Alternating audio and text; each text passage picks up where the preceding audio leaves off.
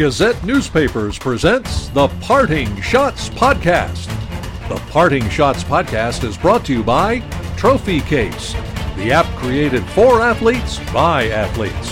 Download it today, available for iOS and Android users in your app store. Now, here's your host, Daily Gazette Associate Sports Editor, Ken Schott. Thank you, Scott Geezy, and welcome to the Parting Shots Podcast. Available on Apple Podcasts and Spotify. Subscribe today. Thanks for joining me. We have another great show for you.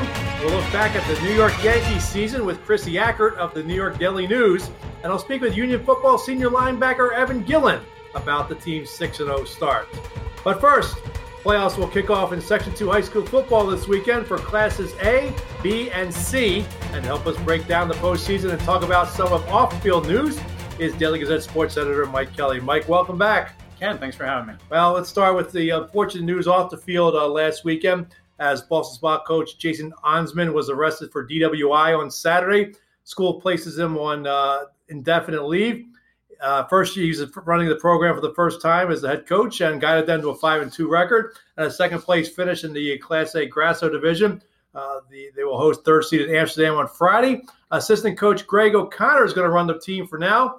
Seems like an unfortunate situation and a big distraction for the team come playoff time. I mean, how do they overcome this?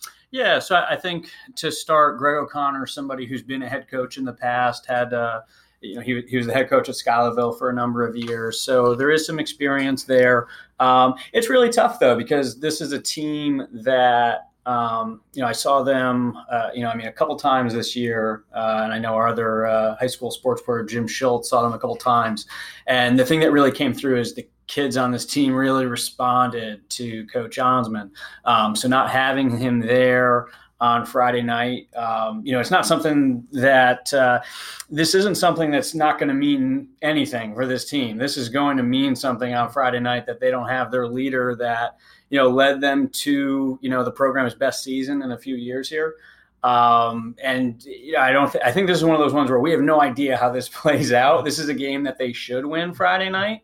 But there's a lot of distractions now, around the team that, the school did act swiftly to try to negate most of them. But Friday night when they get out there and your head coach isn't on the sideline, it's hard to ignore that. I mean, in sports, we talk about distraction. I mean, with the pros, sometimes they're able to put those distractions aside. We're talking 16, 17, 18-year-old kids. This seems like a tougher situation for them, knowing their head coach is not there.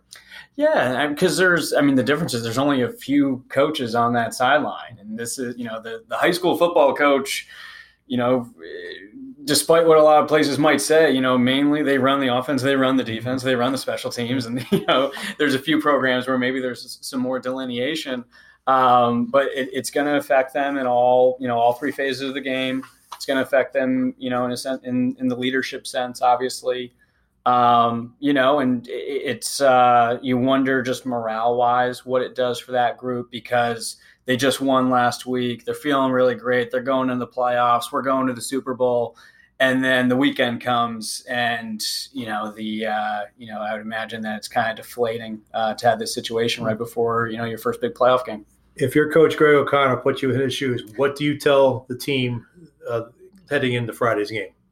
I think if you're in that locker room, if you're in that huddle, you do everything you can to kind of ignore it, and just try to carry on, focus on the day to day, of that. I think that, it's not,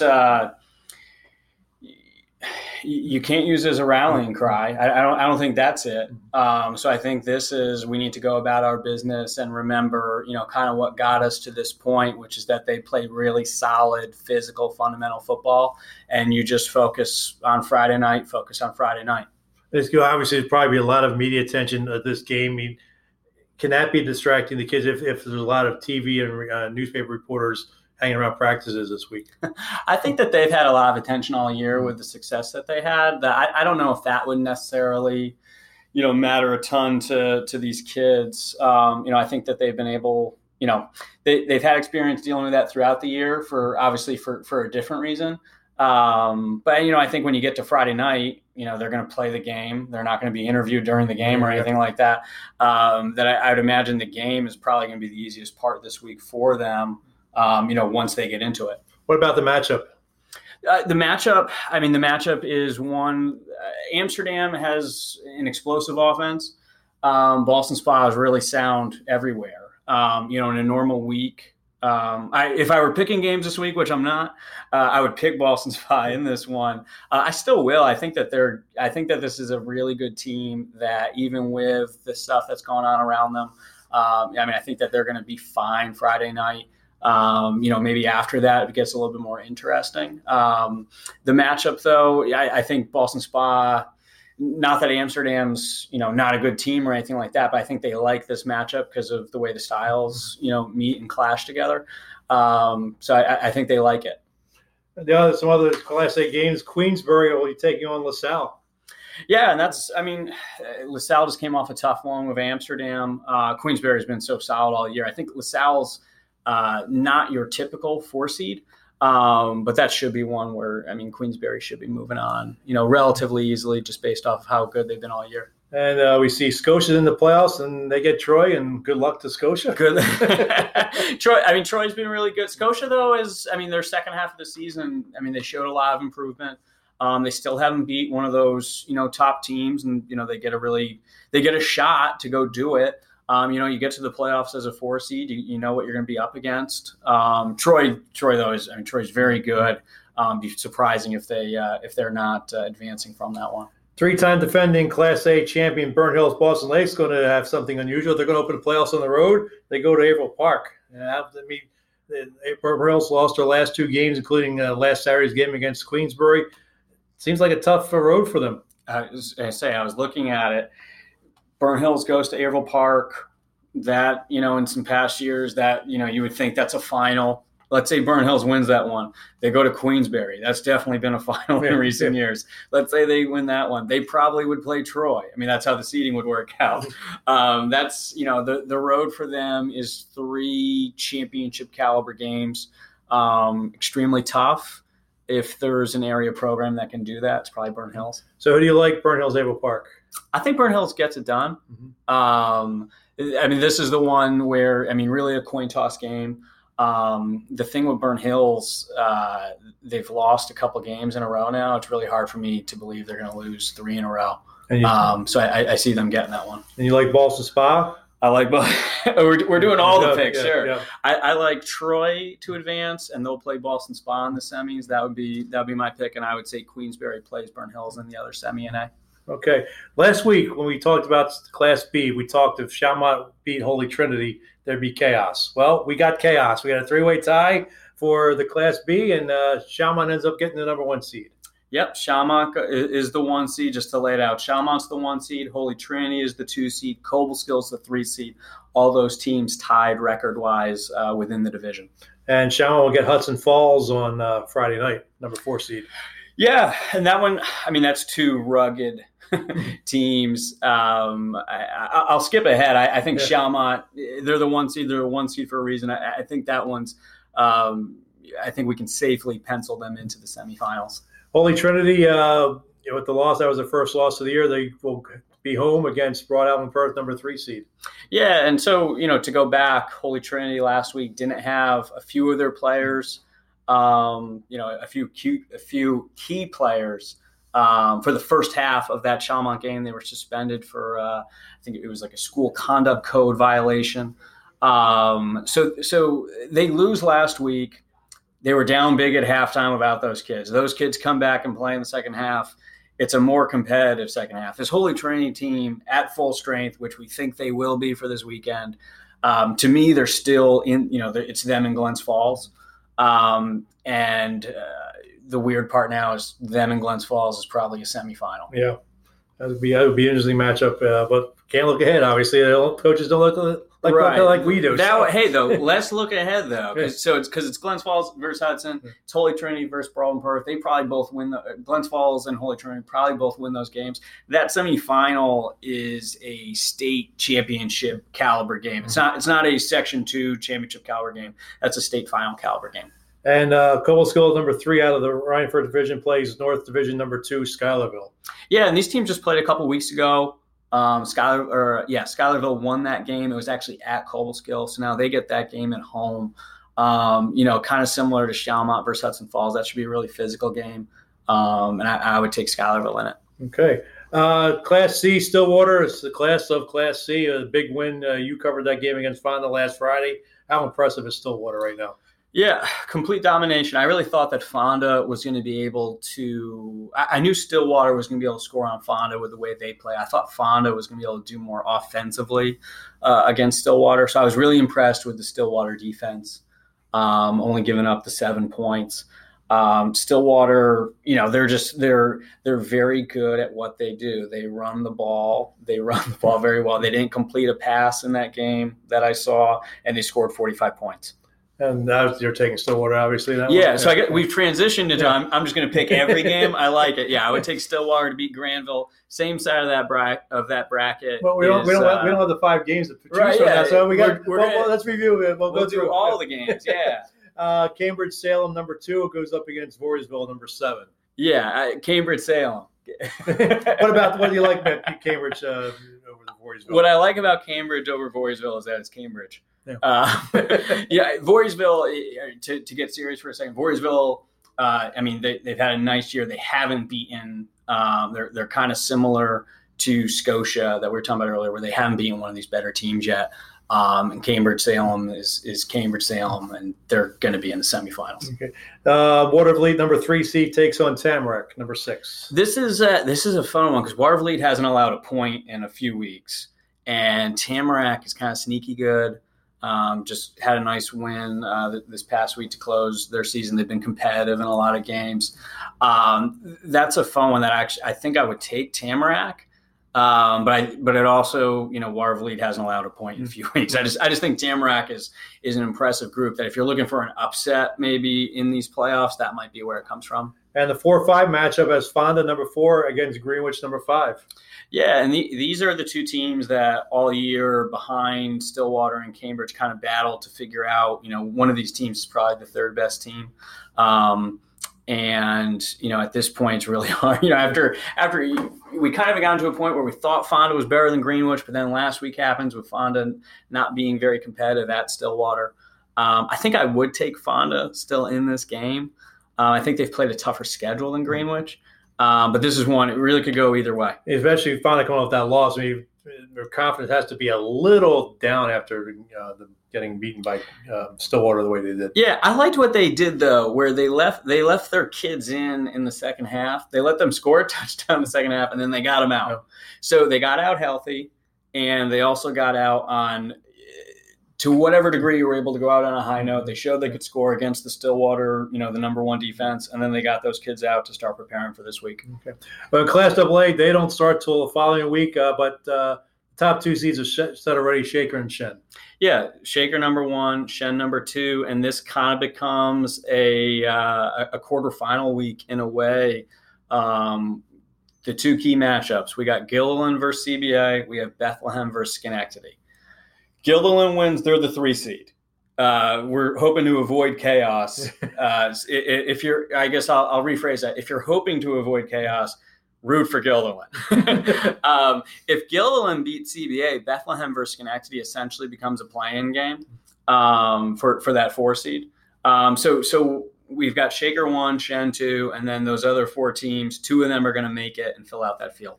Class D playoffs, again, they don't start like Class AA until week 9 next week, but the field there is set. Warrensburg, top seed, takes on number 4 seed Helderberg Valley, and 1 semifinal, and Chatham, number 2, will take on Whitehall. Right, and this was the field that we didn't know what the order would be, but we knew the 4 teams before the year. These are the only 4 Class D eligible playoff teams, and we'll get to those in week 9. Okay. And the final Power Football rankings appeared in Tuesday. We're done. Yeah, we're done. Yeah. But they're also online at dailygazette.com forever, so you can look back. Our final Class AA Power rankings were Shaker, number 1, Shen 2, Gilland 3, Bethlehem 4, CBA 5, no change from the previous week. Yeah, this class I think for the last few weeks has been solid 1 through 5. There's been no reason to change anything. In Class A, Queensbury stayed at 1. Troy and Boston Spa flipped spots. Troy 3-2, Boston Spa 2-3, and there's Burnt Hills and Averill Park. Yeah, and that one, we flipped Boston Spa and Troy just kind of based on the coaching situation. You wonder how that affects them. So we moved Troy up 1. But there's really, in my eyes, there's really nothing that separates the resumes between Troy and Boston Spa. Okay. Class B, Glens Falls, number 1, and Schuylerville goes 2, and Holy Trinity, Glens Falls, Holy Trinity, Schuylerville, Shaman Coble School? Right, yeah. So this one, we change it up a bit based off that Shalimont win against Holy Trinity. It's kind of a jumble now. This is one, I think 1 through 4, you can pretty much go any order you want. And then the 5th spot, it belongs to Cobleskill. Okay. Class C, Stillwater stays 1, Cambridge Salem stays 2. Greenwich moves up from 4 to 3. Fonda goes from 3 to 4, and Watervliet stays at 5.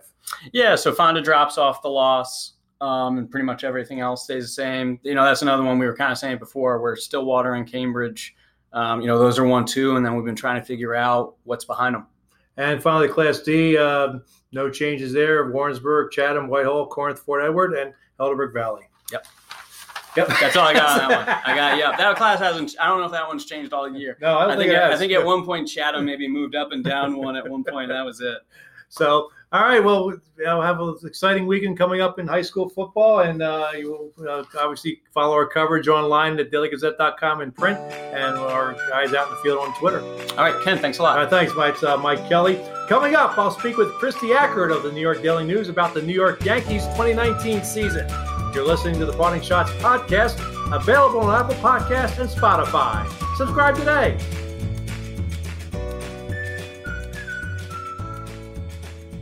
Hi, this is Hunter Moffat, founder and CEO of Trophy Case, the app created for athletes by athletes.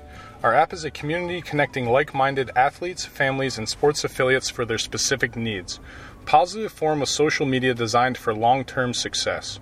We have a template for users to easily curate, track, record, and grow their statistics and social multimedia content in one digital profile. Create, connect, and promote your brand. Think Instagram for athletics. Notable Trophy Case team members include Dan Nolan, President and CEO of Hugh Johnson Advisors, owner of the Albany Empire, who says, Trophy Case is an innovative platform that has great potential for athletes. Nolan said, the feedback and experience brings value to athletes, parents, and sports affiliates in one network. I simply think of this as a combination of Instagram and LinkedIn for athletes. You can download the Trophy Case app at the Apple Store and Google Play. Send us your feedback. Trophy Case, the app created for athletes by athletes. Get it today. Hi, this is Daily Gazette sports writer Mike McAdam. You're listening to the Parting Shots podcast with Daily Gazette Associate Sports Editor Ken Schott.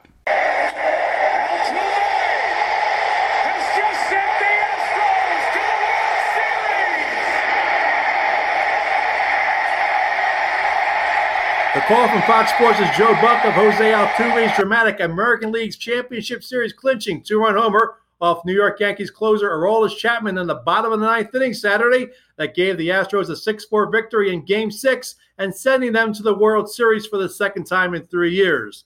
The homer suddenly ended the Yankees' incredible season, one that saw them deal with numerous injuries, a starting pitcher placed on administrative leave under MLB's domestic violence policy, but yet they still won over 100 games. Joining me now is the Yankees beat writer for the New York Daily News, Christy Ackert. Christy, thanks for coming on the podcast. How are you? I'm good. How are you? I'm good. Thank you very much for coming on. And it's a tough way for the Yankees season to end with that 2-run homer, especially after they tied it up in the top of the 9th on DJ LeMahieu's 2-run homer. What was the clubhouse like afterwards?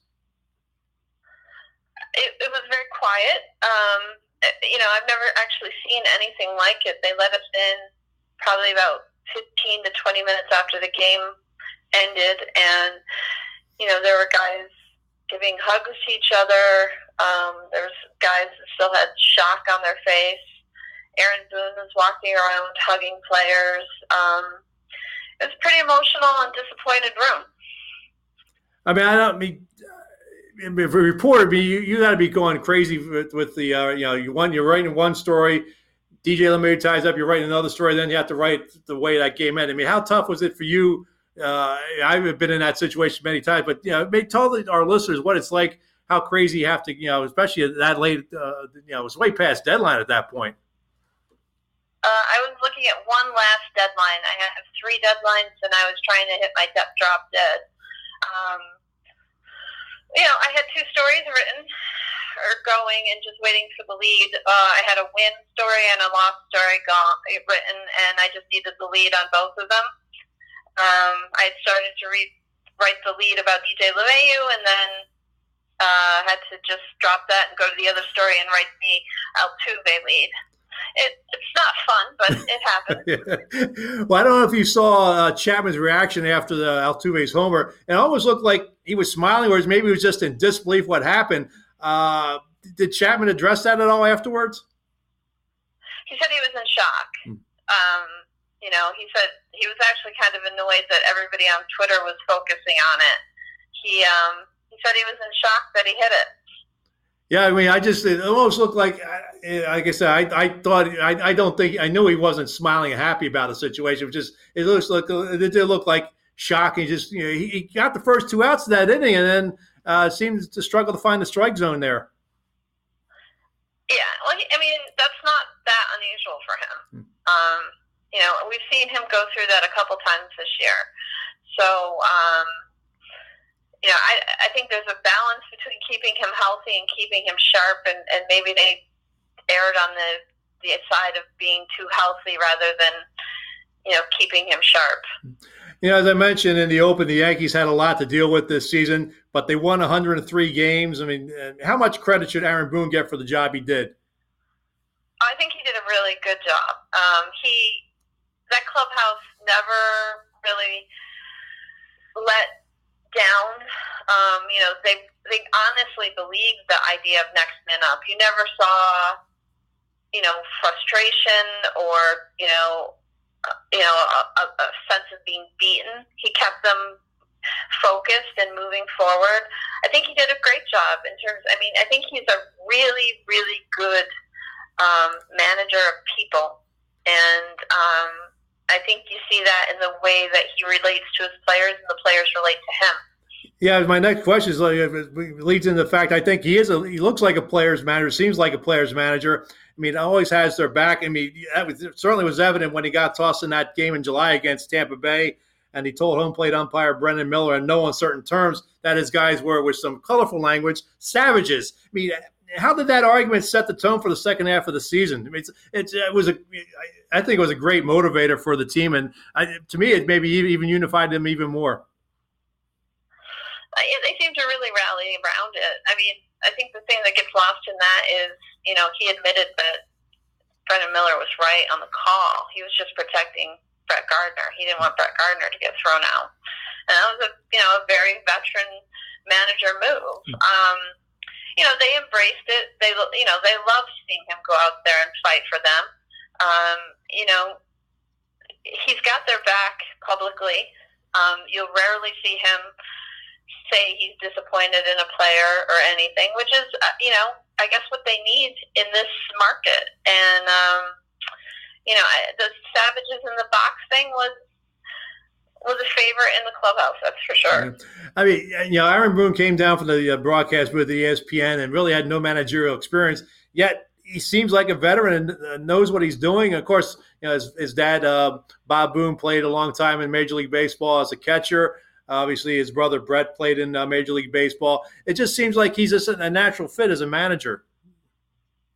Well, he's got good instincts for the game, and he's got good instincts for the people in the game. It's funny because I came over mid-season last year from covering the Mets, and there were 2 rookie managers, Mickey Callaway and Aaron Boone, and the difference was striking because Aaron Boone has the confidence and swagger of a man who knows he belongs in a major league clubhouse, whereas Mickey Callaway was clearly one of those guys that was holding on. So there's something to that experience and that confidence that certainly translates. Yeah.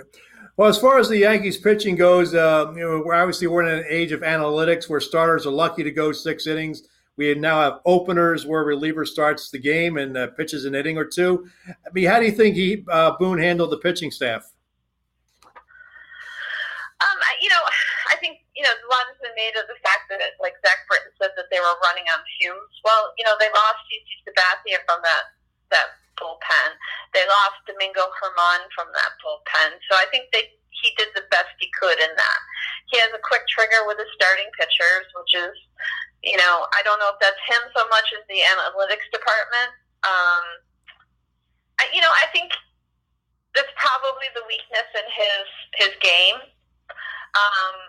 But it's hard to criticize him for that when the analytics people set the rules and then don't come out and answer questions after a game. Mm-hmm. You mentioned Domingo Germán, who was an 18-game winner up until he was placed on administrative leave for an alleged domestic violence situation. How much not having him in the postseason hurt the Yankees? Huge. I mean, he was a really good pitcher for them this year. At times, borderline great. I mean, he had his problems with wearing down, obviously, but he was one of their most effective pitchers throughout the season. That's a huge blow. I mean, that would be like, the Astros losing Zach Greinke right before the playoffs. That was huge. Mm-hmm. And you mentioned CC Sabathia, who's retiring now. Tough way for him to go out there, getting hurt there in the playoffs there, and it's not the way you want to have your career end. You rather be able to be able to pitch out and get a couple innings and get a couple outs. But I think the fans really respected the job CC had done over the years with the Yankees. Just talk about his impact with the team, being with that team since 2009. Well, he clearly had, set the tone in the clubhouse and with this team. He's revered in that clubhouse. And his legacy will go on with the younger players that just looked up to him so much. Aaron Boone is clearly headed to be a leader in this organization. If they can sign him long term, I imagine he'll be named a captain. And he took a lot of his leadership role from learning from CC Sabathia. So I mean, his legacy goes on, and he was such a big presence. It'll be interesting to see what it's like without him next year. Do you think General Manager Brian Cashman not acquiring a starting pitcher before the trade deadline ended up costing the Yankees? Probably, but I know a lot of people criticize him for that, but we don't really know what was out there. Mm-hmm. Maybe a Marcus Stroman would have helped them, but I don't see him being a huge difference maker in the playoffs. I've covered the Mets, so I know the idea that Zach Wheeler and Noah Syndergaard were out there was, they always are going to be out there, and then they're always going to pull them back. Mm-hmm. So I'm not really sure what was out there for him. Maybe as a Greinke, but they could have used starting pitching. But it's hard to criticize on a trade when I don't necessarily know what was available. Right. One particular pitcher I wanted to ask you about is Tommy Kahnle. He's from here up in the Capital Region, a Shaker High School graduate. He struggled for most of last year. He was in the minors for a little bit, but he seemed to have a better year for most of this season. How did you see his year? I thought he had a great year. He definitely had a breakout year. If you watch the playoff games, he moved into a position of trust that, Aaron Boone went past Adam Ottavino for Tommy Kahnle in the last two games. So, he set himself up very nicely for next year, but he had an outstanding season. Well, let's look ahead to the 2020 season. What do the Yankees need to do to reach the World Series for the first time since 2009? Well, first of all, they need to get healthy and stay healthy. They have a lot of decisions to make. What do you do with Gio Urshela and Miguel Andujar? What do you do about Didi Gregorius? And, do you move Gleyber Torres to shortstop? Obviously everybody's going to say go get Garrett Cole. But again, people need to be aware that the Yankees can throw as much money as they want at someone. If someone's not going to come here, someone's not going to come here. I would like to see them get more starting pitching. Obviously, they don't have the depth in their system, so they need more. Even if it's starting pitching is kind of, not the same definition that it was years ago. You can put a Domingo Germán in the bullpen. You can move them back and forth. You can use an opener, and they did use an opener successfully. But I'd like to see, a healthy team. I mean, not having Severino for most of the season, that affected them down the stretch, in terms of workload. Not having Dylan Betances affected them. Not having Miguel Andujar affected them. So I think the first thing you're going to hear and see is that they shake up their medical and rehab department. That's good. That'll be interesting to see. I mean, it seems like I know the Phillies recently fired their trainer, so it's just like maybe – to me, it seems like these guys train year-round now. Maybe year-round training has an effect on these guys. I think there's probably something to that. And I also think that, there has to be some accountability by the players because, they're the ones that ultimately are responsible for this. But, you had two guys that strained their lats during rehab assignments. Something has to be looked at and changed. I think that's what you're going to see. I mean, I covered the Mets in 2017 when they went through a rash of injuries, and the first thing that happened in the offseason is they changed the medical department. So I have a feeling that's what we're going to see. Well, we're taping this podcast on this portion of the podcast on Tuesday. The World Series is underway when we post the podcast later this week. Astros and Washington Nationals. Who do you like in this series? It's very hard for me to say. I mean, we saw the Nationals before opening day. The Yankees stopped in Washington on the way back from Tampa to do an exhibition game, and I've seen them, of course, here and there on TV when they played the Mets or something. If any team has the starting pitching to go up against the Astros, it's certainly the Nationals. I like their starters. It'll be interesting to see how they do. But, that's one thing going from the National League to the American League this year full time is,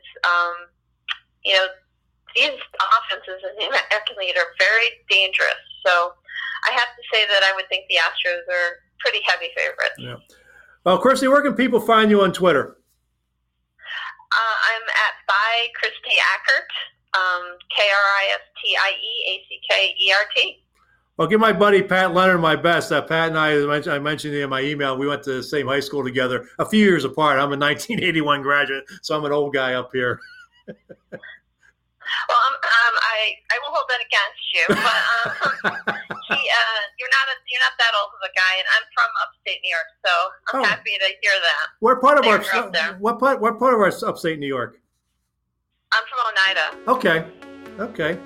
That's I've probably driven through there once in my college hockey travel. So, but that's good to know, and I appreciate you coming on the podcast. And now we'll maybe talk next year when spring training rolls around. Absolutely, give me any time. All right, thank you, Chris. I appreciate that. That's Christy Ackert of the New York Daily News. Up next, I speak with Union College senior linebacker Evan Gilland. You're listening to the Parting Shots podcast, available on Apple Podcasts and Spotify. Subscribe today. Hey, pro football fans. It's time again to match wits with other pro football fans and win a prize by playing the Daily Gazette's You Pick'em football game, sponsored by River Sportsbook. To play, go to dailygazette.com/football and make your picks before the first game kicks off each week. If you have the most weekly points, you earn a $100 gift card to ShopRite. Play every week, and you can win the grand prize of $1,000. Play the Daily Gazette's You Pick'em football game, sponsored by River Sportsbook at dailygazette.com/football. Hi, this is UAlbany football coach Greg Gattuso. You're listening to the Parting Shots podcast with Daily Gazette Associate Sports Editor Ken Schott.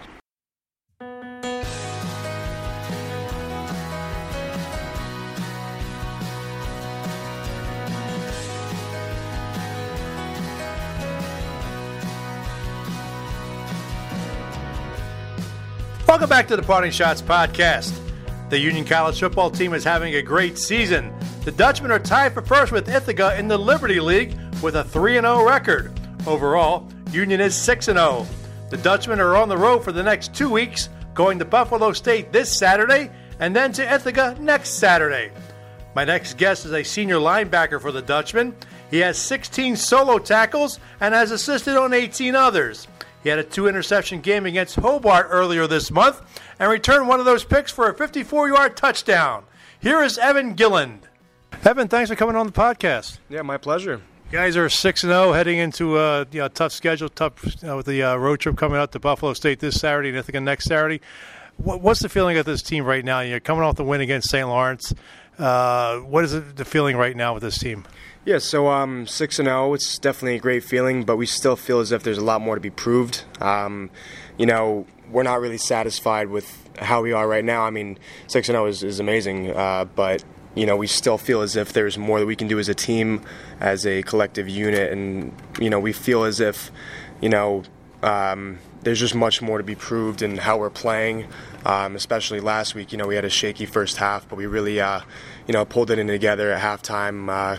We're collected as a group and just figured out what we needed to do as a team, and we just need to keep working throughout that and not have that experience where shaky first half, but we want to come out on top the whole game. So it's a good feeling, but we still feel like we have to work together as a team to really attack all of our goals. There was a lot of talk last week after you guys got in the coaches poll, 24th this week, 25th of the last week. And guys embraced it last week, but maybe was that end up being a little bit of a distraction going into the St. Lawrence game? I wouldn't say it was much of a distraction. It was definitely humbling and awesome to hear that we were nationally ranked for the first time in 10 plus years.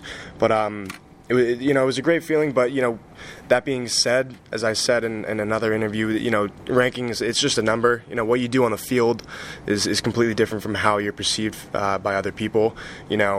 For example, we played some ranked teams in the past that we beat, and I feel like sometimes it's kind of a distraction for some teams. They think that they're better than they actually are with just how other people are perceiving them. But I think that it's motivating towards our team and how we're gonna attack the rest of the season. So, what has been the key this season for this team? Did you expect at this point of the season to be undefeated? I did personally. The biggest thing for our team this year is that everyone kind of has the same mindset. Everyone has the same goals. We want to be an undefeated team, once we've played all of our games, not just 6-0. We still have so many more games. But that being said, I really think that this team has a lot of potential. We have a great group of guys this year. We have great chemistry, and I think that, in the future, we're going to be able to accomplish a lot more than just being 6-0. You were here at the start of Coach Jeff Behrman's tenure here. You guys, come off the team the previous year had come off the 0-10 season. What have you seen in the 4 years you've been here? Have you seen this program go from a winless program to ranked and lead and tied for the league in the Liberty League lead? Yeah, so it was my first year. That it was actually Coach Behrman's first year as well. But in my 4 years here, I've seen a tremendous change of culture. Even though freshman year, I still think that the guys had a great mindset. But now I feel like it's everyone that's bought in. 100% of the team. Whereas freshman year, it was a lot less than that. Some guys had different goals, or not everyone was on the same page. But this year and the past few years, there's just been a huge change in culture, and everyone's kind of on the same page now, on the same boat. We all want the same thing, which is great, and that's just to go undefeated and go to the Stag Bowl. So it's great seeing that Coach has made a great impact on not only the players but our own ability to motivate and influence each other. So when you were recruited here, you knew the program was a winless program at that time, but what made you to say, look, I want to come here, I want to help change the culture? Yeah, you could look at an 0-10 team in two ways. You could say, it's they're not going anywhere, so what's the point of joining a team like that? Or you could be, hey, I want to be a part of the team and the history that changes it around and brings it back to where we used to be. And I I had that second mindset, and everyone else on this team does. And because of that, we were able to turn around the way we did. And being 7-2 last year, 7-3 the year before, it just represents that change of culture and just how bought in these guys are. So I think that is just great in the past 4 years. Just complete turnaround, and it's awesome to be a part of that. Talk about the defense. Has made it so difficult to score against this year? Against us, are you saying what makes your defense tough? I think everyone just flies around. All 11 guys out there on the field, they just, even when I'm playing, I can tell that everyone is just going 100% every single play. We swarm to the ball, even if it's on the other side of the field. Guys on the right side of fields to the left, they're all just sprinting as fast as they can, trying to make that play, trying to be a part of the play. And I think that's just one of our strengths. One of our many strengths on the defense. We just have a bunch of guys who are physical, who are fast, high energy, high intensity throughout the whole game, and that's just really something you need to be a really great defense. Coming up now, you have Buffalo State this Saturday, and then Ithaca next Saturday, the team you're tied with for the Liberty League. Buffalo State just won its first game last Saturday. How important is it to not overlook Buffalo State, a new team in the league, when Ithaca's coming up next week? Yeah, so our mindset is one game at a time, 1 week at a time. Just got to get through that progress. So we've never played Buffalo State before, so you can't take anything for granted. We don't have that experience on the field with them like we did with these other teams so far. But one game at a time, one day at a time. We're just gonna have the same process and same progression throughout the week that we had for every other team. You can't just be so focused on Ithaca that Buffalo State comes and you're distracted because of that. So we got to prepare and do everything we've done with Buffalo State that we have done in the past, and just make sure that we're really totally 100% ready for them. Is it even more important to be well prepared for Buffalo State because it's on the road? Yeah. Being on the road is definitely another factor. You're not sleeping in the same bed that you're used to at home. You got to be on the bus for a certain amount of hours before. But, it's just really emphasizes all of the progress and things that you need to take into account before an away game. You got to have that early practice in the day. You got to pack your bag, make sure you get all your schoolwork done before you hit the bus, or you could just do it on the bus. But, it being an away game definitely has its own difficulties. But I think, just like every other week, we're going to do the right preparation and, get through it. You want to keep their fans quiet, obviously, in Buffalo State. You don't want them to get any kind of hope and emotion. No, I mean, I believe it's their homecoming, but I like that. I personally, I see that as an opportunity to, get a little upset going, because, my sophomore year, 2 years ago, we played Morrisville, and, it was their homecoming as well, and you could tell that it was electric in the stands, and it's, a great feeling to kind of silence them when everyone's there and watching their homecoming and their team play and everything, so. Yeah. Well, good luck this week, Evan, and if you come out 7-0, you'll be looking good to go for Ithaca next Saturday. Thank you. I appreciate it very much. That's Evan Gilland. Back to wrap up the Parting Shots podcast, available on Apple Podcasts and Spotify in just a moment.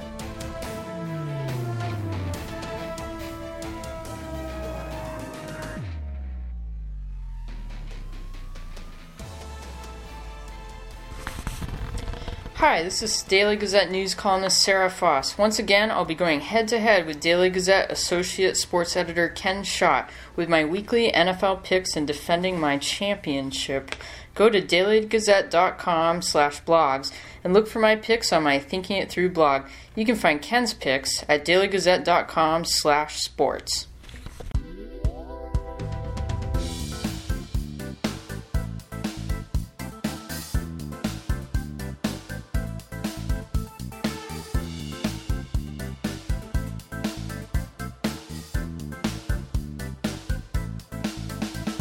Back to wrap up the podcast, and as Sarah said, look for her NFL picks along with mine at dailygazette.com. Sarah is starting to make a comeback. She has sliced my lead to 3 games as she went 10-4 in Week 7, while I was 9-5. I'm 66-39-1. Sarah is 63-42-1. Also, look for my blogs on NFL and college football TV coverage this week. You can find it at dailygazette.com/sports/parting shots. If you're a college hockey fan, look for my weekly ECAC hockey face-off selections at dailygazette.com/sports/parting shots. You can participate in the face-off selections by emailing your picks to me at shot, that's SCHOTT, at dailygazette.com.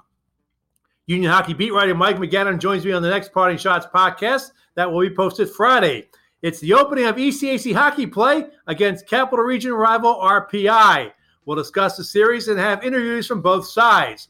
If you have questions about Union Hockey or this series coming up, Mike and I will answer them. Send your questions to shot@dailygazette.com. That wraps up another edition of the Parting Shots podcast. I'd like to thank my guest, Gazette sports editor Mike Kelly, Christy Ackert of the New York Daily News, and Union College football senior linebacker Evan Gilland. The Parting Shots podcast is brought to you by Trophy Case, the app created for athletes by athletes. Download it today. Available for iOS and Android users in your app store. The Parting Shots podcast is available on Apple Podcasts and Spotify. Subscribe today. If you have questions or comments about the podcast, email them to me at shot@dailygazette.com. You can follow me on social media at Slapshots, both on Twitter and Instagram. The views expressed in the Parting Shots podcast are not necessarily those of Gazette newspapers. The Parting Shots podcast is a production of Gazette newspapers. I'm Daily Gazette Associate Sports Editor Ken Schott. Thanks for listening, and I'll catch you next time. Good day, good sports.